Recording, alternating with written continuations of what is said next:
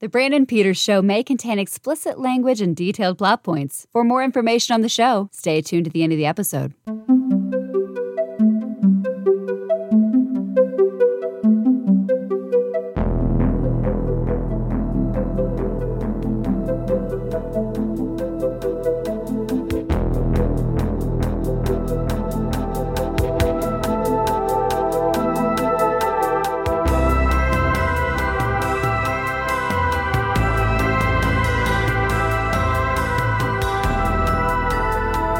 And now, here's Brandon.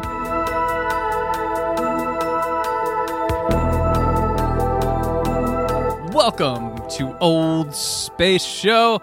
I'm Brandon, and riding shotgun with me is Tony Schaab. Hi, everybody. Excited to be back yet again. All right, let's do it. one series off, one series on. One series off, one series I'll on. take it. We're getting into a nice little routine There here. we go. So there we go. You get a break. You get a break. This series of Old Space Show will follow the exploits of a man and his car. The first season of Knight Rider, which turned 40 this year. Tony, let's talk Knight Rider up top. Yes. Yeah, I'm excited. This is one of those shows that, like, when it started, it was like outlandish in its premise, right? Like, a car that has a computer in it. It can talks talk back to you, and right. And now 40 years later, you're like, this is it. But it's still, I feel like it holds up really well. Like, it's really, right. It was fun to rewatch recently. Like, a lot of times when I go back and watch these older space shows, I'm like, ooh, this is not how I remember it when I was growing up. But this one was just as I was just as engaged. I really had a lot of fun. It moved very smoothly. Yeah. Like, I didn't feel at all like I was like, this is not aged well. Like, the premise may not have aged well, but the action and adventure I felt was just as engaging. I was excited to rewatch it. Yeah. Yeah, for sure. Like, this is a show. Like a talking car, that's it. Like, oh, well, it was cool back then. Like, I remember I told my son about this show one time because I was, a big fan as a kid, and he's like, what's the car do? So I'm like, it talked. He's like, yeah, I'm like, yeah. But yeah, so this is a show that I was a gigantic fan of as a kid, apparently, and I've never fully committed to going back and I've caught like a rerun or two. I watched it apparently. I was born in '82, so there's no way in hell I was watching this then. But I probably in like season 3 or 4 or something, I was watching it a bunch. For example, I still have this genuine article, Michael Knight action figure. I don't have the car though, but I still have this sucker. One of the things was, I always tell the story, my family, my mom and dad, I loved Knight Rider, a kit. They had a car show up in Fort Wayne at the Coliseum, and Kit was the main attraction for that. So like, we'll take him to go see it, get his picture in the car. The picture of me in that car does not exist because apparently I had a meltdown. Oh no. When I got to the car and they couldn't get me settled down enough, and no picture. Oh man. Me inside KITT. So what a bummer. Very big bummer. But it's a show that I've always just had this fondness for. And then, like, I know David Hasselhoff to so many people is Baywatch and kind of the jokey meme kind of. He was like meme culture before meme culture, when people started finding some old things about him on the internet, like old model pictures and things like that. For me, is Knight Rider, and then second, Star Crash, one of the ultimate Star Wars exploitation movies with Carolyn Monroe. But before this, he had that movie Star Crash. He did a couple of Love Boats, the semi-tough TV series based on the movie, and then he played Boner in a movie called Revenge of the Cheerleaders. Classy. Well, I've always thought that you can tell. It's not a perfect indicator, but you can use the quality of stars in a show in terms of what they go on to do, right, to really gauge like how quality their first shows were. So you have a show here that essentially has, what people would probably know as Baywatch Boy and the voice of Mr. Feeney from Boy Meets World. Right, yes. But you got them together in a show before all that happened. Exactly. And they were still killing it. And it's like a beautiful thing. So It was a popular show. And I think people don't realize with Hasselhoff, probably not now with the younger people and things that might go, who? But the guy was super popular in the United States. Knight Rider put him on the map. Handsome guy, fun actor. Show was cool. And then, he had Baywatch, which set him was people laughed about it here in the United States, but that show was a phenomenal, is the number one watch show in the world. Yeah. He also had a musical career, and outside of the United States, he was gigantic in that regard. Sure. And my friend Alex, she was born in Germany, and it was and she grew up like David Hasselhoff, the pop star. And she came when they came to America, it was like, people don't have the David Hasselhoff albums here. Seriously, it's just that different outside the U.S. There's so always Franco Nero, one of the most biggest stars ever in the world, but not in the U.S. So we don't we don't know him as well. But yeah, Hasselhoff, this is his ascension. Like this and Baywatch will blast him off big time. And he never had movies. He's like one of the biggest TV stars ever. But yeah, he's in such a small window that it didn't last. So yeah, but I mean, it's interesting though. Like I said, to go back and rewatch it, he is. Right now, it's very easy to make fun and kind of go into the meme culture thing, but he's very enigmatic in this series. He was kind of born to be this kind of leading man, and I think it was the perfect storm of him coming on at the right time, and this premise that seems so commonplace and mundane now, but 40 years ago was wild. No one had taken, let's make a car intelligent and have an inanimate object be essentially the co-star. That's kind of what Glenn Larson was very good at, when he did Battlestar Galactica with the Cylons. Obviously they're the bad guys, but you've got, Buck Rogers with Tweaky and the robots and things like that. He was very good at taking inanimate things and making you care about them. And Kit was one of the iconic cars of the 80s, right up there with the DeLorean. And I mean, it was a beautiful thing. It's a beautiful thing. Yeah.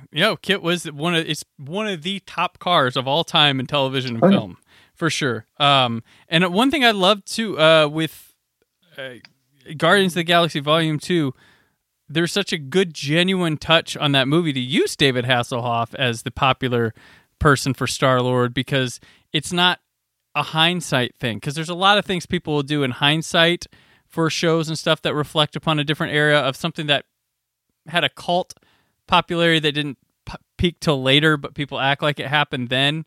Knight Rider, David Hasselhoff, perfect. Because there's one of the things I've always complained about. And let me preface, I love Stranger Things. Enjoy that show. But that first season, the kid has a The Thing poster in his room. No kid had a The Thing poster. That movie bombed. There's a lot of stuff that's okay, that's popular now from the 80s, but back then, I don't think a kid was having in Indiana. Small town Indiana had in Indiana of all places, yeah. Throw a Bob Knight poster up there or something. Let's make it relevant here. So right. That wouldn't have been the movie poster he had in his room in 83. I'm I don't think the stores would have sold you that. They're I get that shit out of here. Right, you're 100% right. But yeah, the Hasselhoff touch in Volume 2 of Guardians of the Galaxy, I'm that's a good, that really helps an authenticity come with the Star-Lord character that I liked a lot. But 100%. Yeah, so that's kind of the background of the show. I also, you were mentioning too, some of the enjoyment watching these, the production value on this is really impressive. Or maybe they're just picking good directors or something, because this show feels big.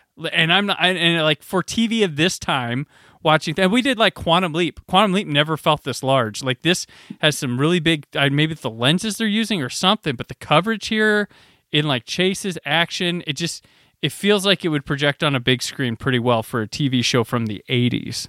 Yeah, 100%. Yeah, the action is very solid. I think, like you said, that can probably be attributed to just having a great team working towards it. And again, going back to the general badassery of the car, Kit is beautiful, and just seeing him, kind of drive around and and move corners, whether Hasselhoff is behind the wheel or his stunt double, I guess. So, but it's, but it's also very fun too. Like if you want to like dive in and nitpick, it's very fun to like, there was a scene in our opening Night of the Phoenix where the car Kit was driving itself up to Hasselhoff. I think he was coming out of a phone booth or something, and Kit drove himself up. Right. If you look, and if you look real closely, you can see the stunt driver who was dressed as the car seat. Yes, with his hands on the wheel. And I'm like, oh, that was such a genius thing. It looks so chintzy now. But that's so smart because they don't have a self-driving car 40 years ago. They got to figure it out somehow. So, well, and it was never meant to be seen with the clarity we have now either. This was broadcast on cathode ray TVs, probably not cable. It's like 80. We're in 82 here, and someone's like getting their antenna good.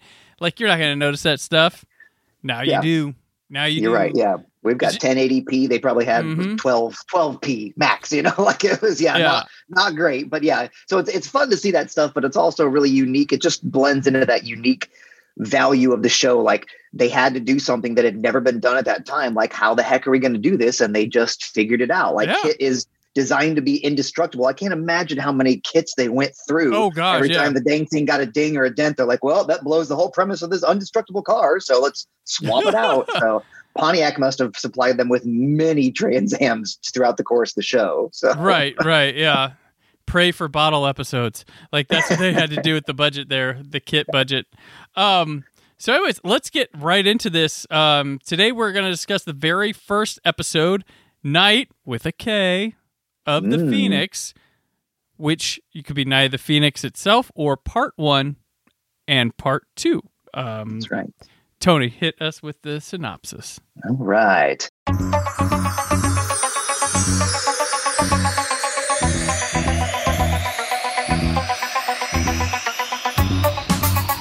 A detective believed to have been killed is given a new face and identity and is armed with an artificially intelligent supercar. All right, this is directed by Daniel Haller, a guy who got his start as an art director on Roger Corman horror movies like Little Shop of Horrors, Tower of London, Tombs of Lygia. Written by Glenn Larson, who we back to Haller real quick. Also directed stuff like Fall Guy, Buck Rogers, Battlestar Galactica, Charlie's Angels, Kojak. Got it down. Larson, we mentioned, created Battlestar. Created this. He did created Battlestar Galactica. Did Magnum PI, Fall Guy, Automan, Quincy, Buck Rogers, Manimal. Love all that stuff. But stars: David Hasselhoff, Edward Mulhare, Phyllis Davis, Pamela Susan Shoop. Get to her later. Lance Legault, Michael D. Roberts, Sean Ora Angerman, Vince Edwards, and William Daniels as the voice of Kit with 2 T's. K-I-T-T. The Edward Mulhare guy, he'll be our co-star with Hasselhoff through this. He has a career in TV. There's a show he was a regular on called The Ghost and Mrs. Muir. Which, Tony, that's a favorite of yours, right? No? Oh, of course, 100%. Also, a guest star for both these, Phyllis Davis. She was in Magnum P.I. Love Boat, but I love that she starred in an Andy Serkis movie, Guns. So, have you seen any Andy Serkis movies?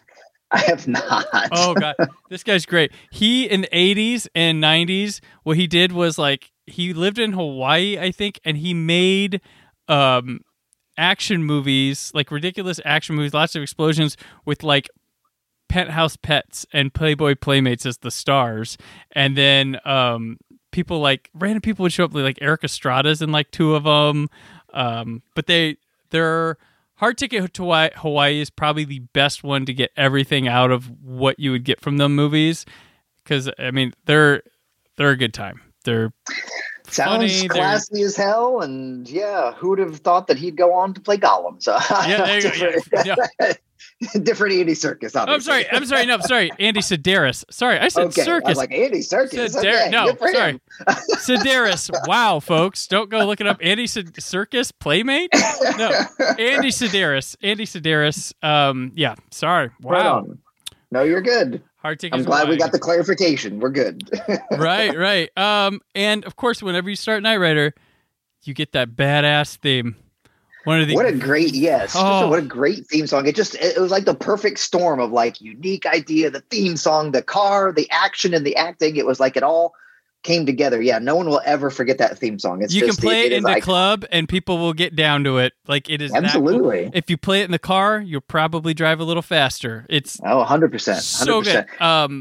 Timbaland and Magoo and then Busta Rhymes used it as they sampled it for songs, and I'm sure many awesome. others have. But those were two of the notable '90s ones that used the music. But well, I remember in high school thinking heavily about like my first cars and stuff. I was like, how can I trick my cars out, but not be too crazy, because I was obviously a nerd and stuff. And like one of the things was like you could get your LED front, the red light like kit along the front. It's like that would be badass. Why wouldn't I want that? So, and what an interesting way for Glenn Larson, whether it was intentional or not, like especially in Night of the Phoenix, when Kit turns on for the first time and you see the red, it's got that little noise, a little woo. It's like it sounds and looks like a Cylon from Battlestar Galactica. That is true. Be intentional. Has to be, because it is very close. Yeah. I mean, it's a way to communicate that he's speaking. Right. I'm calling Kit a he because it's William Daniels' voice, but of course, sure. Kit's probably just an it. ITT. Yeah.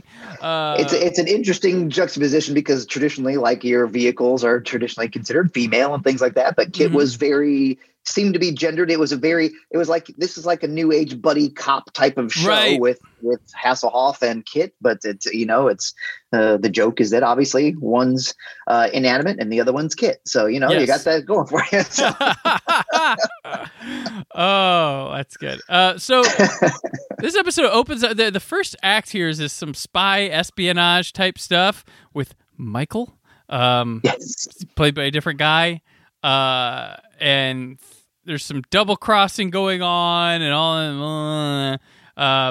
But in the end, Michael thinks he's helping out in a situation in which he is, double crossed himself, and he gets shot in the face. Oops. But he survives. Fortunately, there's an out there, which is super helpful for him. So, metal plate in the head from Nam. Metal plate in the head from Vietnam. Lucked out. He's in there, but his face is going to have to go. They can't recreate it. So, like, a lot of this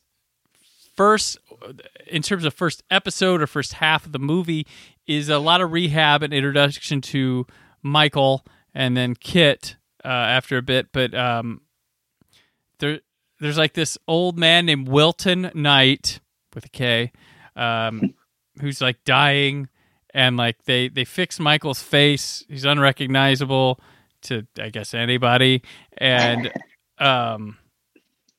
it's a whole lot of, like, he finds the car and they go joyriding. It's a whole lot of setup, Tony. It is. It really is. And background. It's so interesting too, because like you already have.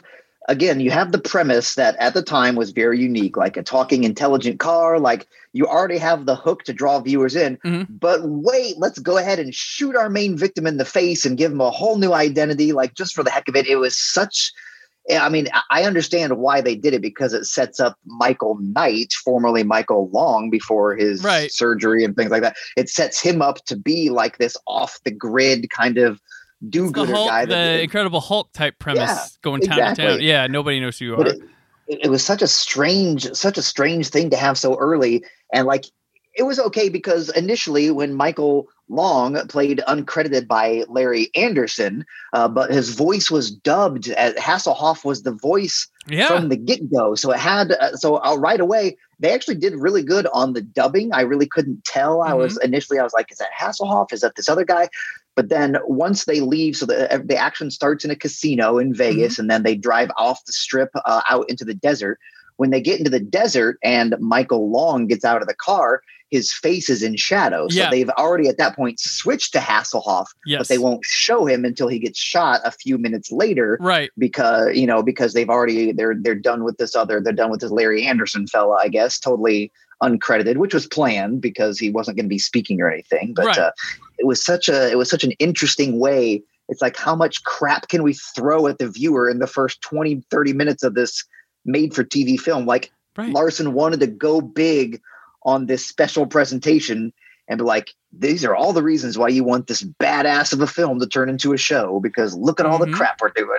Right. Yeah. And it's funny that the choice, I thought it was really odd, the choice to keep him in. Maybe there was like a reshoot or something and they couldn't get the guy back. But like the Hasselhoff and the Shadows thing is, well, you know what? They've saved money on not traveling and bringing that guy in for a shoot. But it's weird that they go with that, or not just like, maybe just like film him from the back and mysteriously, but they really want to show that guy's face and then go, yeah, we're just going to stick this guy in the shadows. Like, yes, he was very intentionally, like, you could tell, like, you could see the feathered hair and his jacket and everything, but his face was straight, like, dark. Like, they, like, very intentionally worked to get those shadows so you could see nothing about this man's face. So it was a bold choice.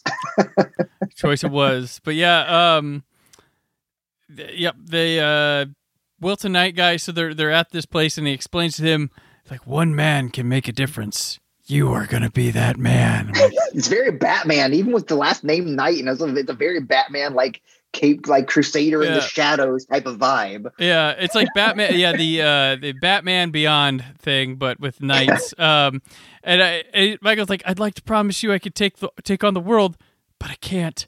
I still wake up in the middle of the night shaking. and then he goes like, the Wilton Knight goes like, my adventure has ended. Yours has just begun. And it's like this humorous scene of like, no, I get the last line.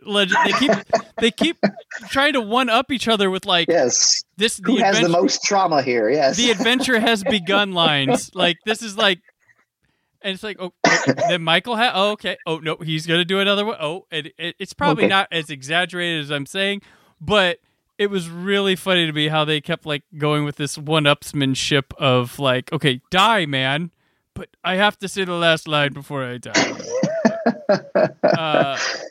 But we have a company we have to know, FLAG, which is Foundation for Law and Government. That's Devin Miles. This is going to be the breaker guy for Michael, the guy who sets him upon his journeys and is a human for him to interact with week to week rather than just Kit. But yeah, Michael Long dead, now Michael Knight. And he says the line to when he gets Kid, he's like, I can't believe this, a car that talks back to me. It's like, yeah. That's what we all felt back then. Yep. Who knew? So, and it was interesting that they didn't make, I felt like they didn't make a huge deal out of this, because Kit was, if I'm not mistaken, I believe from my rewatch rather, it was solidified that Kit is Michael Long's original car, but while he was rehabbing, the Wilton and them, they are the ones that took the car. And because there's a quick, it's a very quick throwaway line when Michael sees it. He's like, I'm taking my car and getting out of here. And then Wilton's like, well, we've done some things, and that's now the most advanced car in the world. And he just hops in like, he just accepts it. He's like, oh, okay. Well, you tricked out my car, I guess. This is, thanks for pimping my ride. But yeah, so I don't understand why they didn't make a bigger deal out of that, because Kit was, as far as I can understand, was his car, just with a personality put into it. Which if someone threw a personality into my car, I'd be very interested in several things about it, not just the personality aspect of it. So fair enough. Yeah. That would make more of the attachment thing, and why Michael. Yeah, that's right. But they threw it away. Yeah, they didn't highlight it hardly at all. Yeah, because you feel like, well, this is like I bought you, I drove you off the lot. Like I would feel like there'd be a lot more of that. Like you were my property, and now you're my friend. So feels weird. Like maybe they didn't want to go down that psychological road. I don't know. They choose to focus on Wilton Knight, who he just met, and making them have like a thing. Yeah, interesting. Yeah. I was like, this episode had like big songs in it. It's an amazing soundtrack. Like clearly they spent a lot of money on the soundtrack. It was a great vibe for the show. Again, Larson obviously went big on this one. Was like, listen, I was surprised. Like, this is going serious. Yeah, taking it easy. Don't Stop Thinking About Tomorrow, Fleetwood Mac. I was just like, what? And they're the actual songs. They're not like Muzak or No, yeah. Hit Me With Your Best Shot was on there. Yeah, I think there was a James Taylor's a JT song in there. I mean, they went big on it. Yeah, so. that's big. And I guess it's different back in the day. Musical rights and stuff were easier to sell on TV because there was no like there was no home video sales that needed to account for, just syndication. But yeah, it's just stunning to hear so much. One would be like, okay, but like it's loaded. Yeah, we kind of mess around with Michael. He gets pulled over, and he has to act like he's deaf. A little bit of a comedic bit going on. He's like, yeah. It was relatively light, which is good because that, especially for the time and age, it could have went in a whole different, really sad direction, and they fortunately did not go that deep with it. Thank goodness. So, no, thank goodness. That was fine. He's like, why do I get the feeling this isn't going to be the last time I run into trouble this town? He also tells Kit that he's about as much fun as a divorce. So I think what the idea here is Michael's going to a small town to investigate a company where these bad people that did wrong to him are based out of. I believe that's the kind of the mission here. And before our episode ends, he befriends a server played by Pamela Susan Schaab, who the only thing I know her from other than this is Halloween 2. That's right, yeah. Where she shows what talent she has, and she has one of my favorite deaths in any of the Halloween movies. Is when she's in the hospital jacuzzi bath thing, and Michael turns it up really hot and scalds her. He drowns her and scalds her face, and the makeup work on that is incredible. Of course, yes. But she was also a Knight Rider, so yeah. And interestingly, she was in the credits, both in the early credits and the rolling credits at the end. I believe she was also uncredited, not like intentionally. They just didn't think her part was big enough, and that very clearly establishes like the precedent for like the attractive lady of the week type of vibe that Michael's gonna meet him and love him and leave him type of thing. And it was clear she wasn't going to be made a permanent piece of the ongoing series. Right. The single mom, not going to cut it. Again, for the time, it seemed like a very different, like, oh, single mom, dad is gone. Dad died, of course, but dad's gone. The mom's there with the kid. Michael meets the kid. They're having a good time. Like, these are, again, things 40 years later, very commonplace, obviously. But back in the 80s, it's like single mom. She lets him meet the child right away. Like, if I had pearls, I need to clutch them. I don't understand what's happening here. So, yeah, it's very interesting. His first lady of the week, as a single mom. But they befriend so well, like you said, that he takes her to a race where the Tanya woman, the blonde woman who shot him in the face, is working, and he's wavering Kit as a offer before these people. If he can race, show them how good he is. But the race gives us some chance to watch Kit stuff like slick driving going on, a smoke screen, a lot of stunts. Like granted, this is a super pilot. Like they will put money into big things like Lost. That's a big pilot.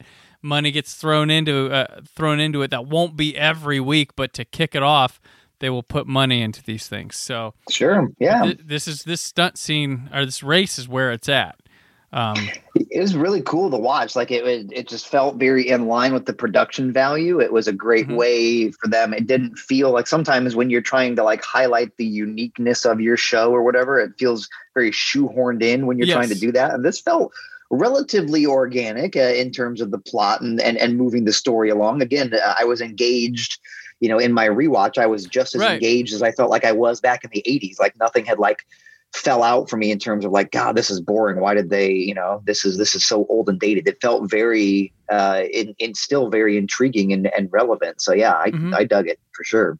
It almost feels a lot too, where like some of the more like independent action movies were in the 70s even. Like this feels like it could have been a crappy, like I'm saying not to calling this crappy, but like a crappy 70s action movie.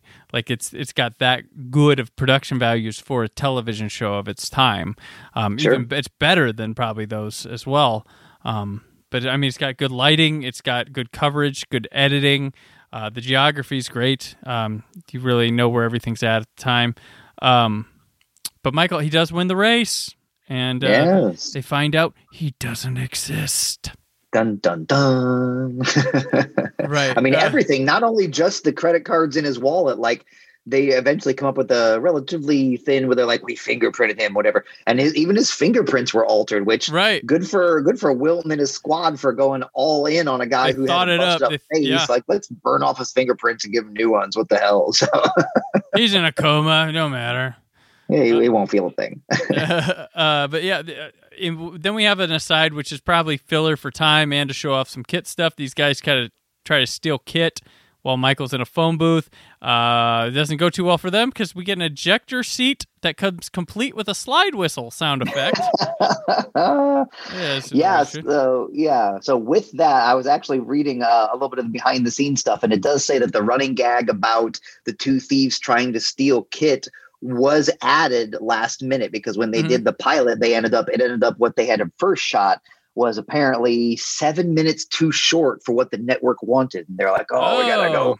So they did fill it with this running gag of that's what I figured. Two guys and like, we can steal it here in broad daylight. Oh, not right now. Let's wait till later. And then they see it later, also in broad daylight. And they're like, now is the time. So let's go ahead and do it now. So gotcha. Yeah, that's why I kind of felt like, it could have been that's filler stuff, right? But. And then, of course, when they're like you said, it's a very cool way to feature the ejection seat, including the retractable T-tops there. But when they're ejected conveniently right onto the police car that's right in front of them, like the police officers look at them and they're like, well, clearly you did something bad. We're just going to arrest you. We're not even going to question this automated car that spit you out. Yes, be on your way. So it's all good. So cool car, my man. Cool car. Rock and roll. But so Michael goes to doing his research, goes to or he goes back to where Pamela Susan Shoop works, this bar or whatever, and he kicks the shit out of some hillbillies. Put to the sounds of "Hit Me With Your Best Shot," but Michael goes Kung Fu. Hey, surprise. Now, of all the good quality, like shot and like we were just praising them for like excellent editing and stunts and things like that. Yeah, this is where they really phoned it in. He's like, careful, guys. I know Kung Fu. And then you shoot. Then the next scene is like out the front door where guys are being tossed haphazardly. Like you don't see any Kung Fu. I want to see David Hasselhoff Kung Fu in those jeans. Yes. I need to see those tight jeans be able to lift a high kick up. That's right. Feathered hair flowing. And absolutely. Kung Fu master. So he goes to jail. And there's a prisoner played by Charles Napier. He was not credited, I don't think. I'm like, I don't think so. At this time, he is known. He's not like schlub Charles Napier. Like, granted, we're a couple years before First Blood Part 2, but he was known before that. Like, it was just kind of funny. Like, random guy in jail played by Charles Napier. All right. They needed a thug who could actually speak lines because they have a pretty good back and forth between him and Hasselhoff there in the clink. So yeah, maybe he owed Larson a favor. I don't know. So well, he does say to him at one time, like it's really weird. Michael says like Michael's kind of ticked off and he goes, sit and spin. And I'm like, I wonder if they're inferring to him flipping him off, but they don't want to show it on TV because normally there's people who go sit and spin. And I'm like, I'm wondering if that's what it's supposed to be referencing without showing it. Could be. You can flip off anybody now, but back here in '82, that probably would have been like, you can't have that on your show. Sure. I think this ran at probably, this would have been a 9:00 show, you think? I imagine it probably 9 or 10. Yeah, probably a later special presentation later in the evening. Yeah, it's a little much for an 8:00. But yeah, probably 9 or 10. And then the back at the evil headquarters, what was it called? Comtron.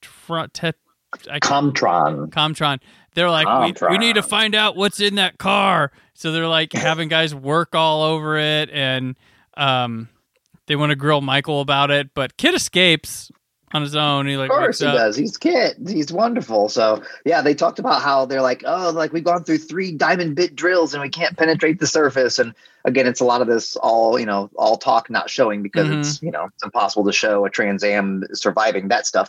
But then, yeah, Kit's like, okay, well, I'm indestructible. So when no one's looking, he literally just busts out the front door because he knows he's not going to get a scratch on him. So yeah, just right out the front door, and he's off on his business. So yeah. And then there's a funny line that it's kind of a very self-aware line I liked when he's with Charles Napier in the prison, because Charles Napier is one of the guys that works for this Comtron company, and he's like, you ever wonder why a nice, polite electronics company needs strong arm boys? Like, I was like, that's pretty good.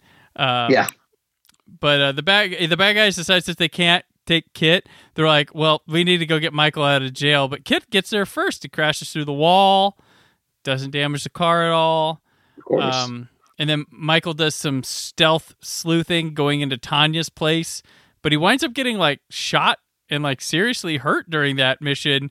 But it was a very interesting vibe. Like clearly. And, so shot in the shoulder, it seems like a fairly serious injury. And in later scenes, as he's progressing, sometimes it bothers him. He's got his arm with the red blood over it. And sometimes he's like, whatever, he's just running like normal and it's not a big deal. So yeah, it's one of those comes and goes, one of those vague things. Sure. But it's relevant to the plot, because then Kit's like, oh, Michael, you're fading fast. I don't know if you can drive. Should I drive? And Michael at this point is still like, hell no, I drive myself. I'm red blood American.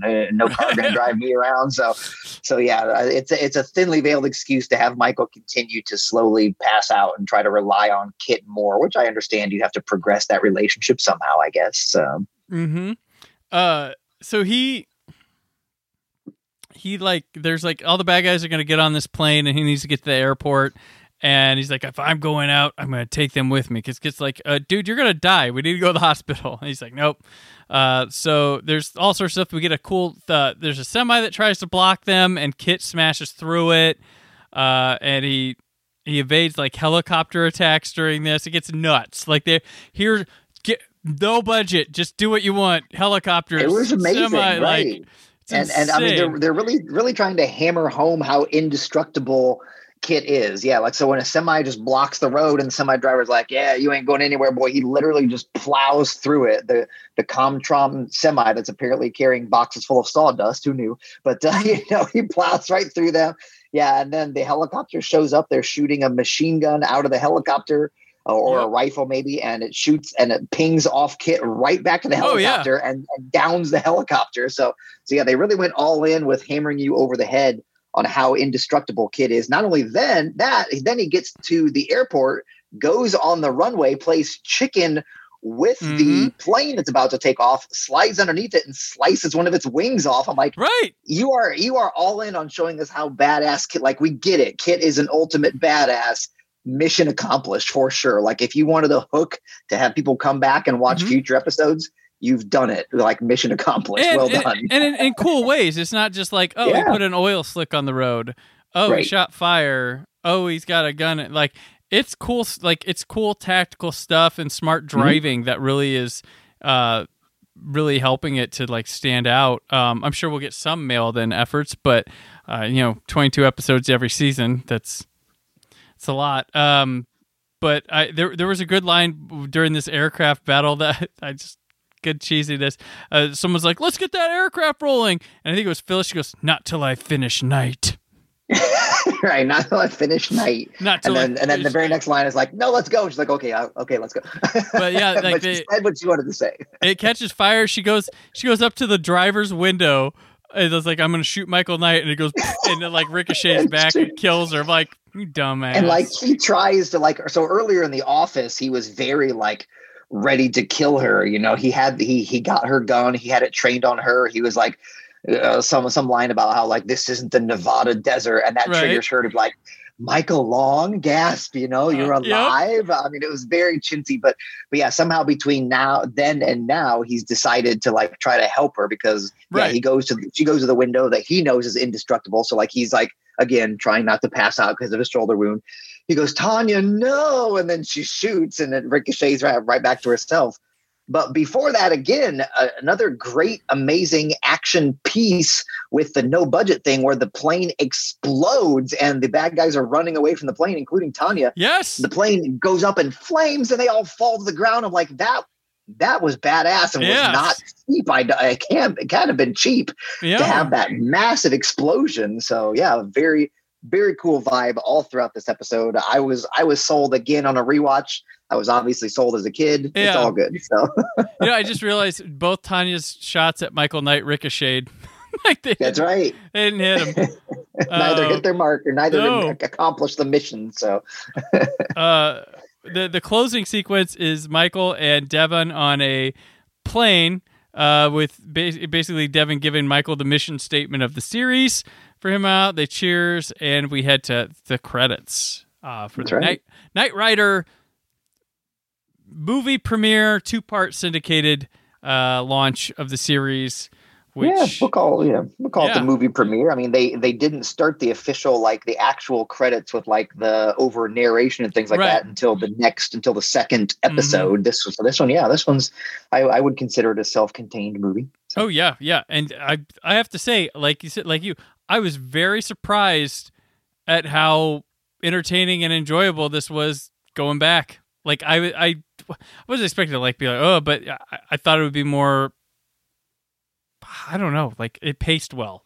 For some reason, this show paced really well in a bloated, movie form episode that it worked. Yeah. Sometimes going back in those classic episodes, I don't want to disparage our former discussions on Quantum Leap, but that was one of those where I go back and I'm like, oh boy, some of this is really dragging. This is very dialogue heavy. I see. It's a drama show too, so it's not going to crutch on I can't crutch on action sequences like a Knight Rider can. But there's some drag to it. And not every episode's going to have the action budget this did. Because I think also, a lot of times, sometimes we have to talk about where, movies and stuff were better. A lot of times you can argue older films were better blockbuster wise because they only had, certain amounts of money. They could only do this much with action, that they had to focus on writing better in between character scenes and building character and making those as interesting as the action sequences they were forming around, which now you can do whatever you want. And, whatever's whatever. I still enjoy movies nowadays, but I'm just saying in the argument of people saying why they like certain things better, that's one in their corner for that. Agreed.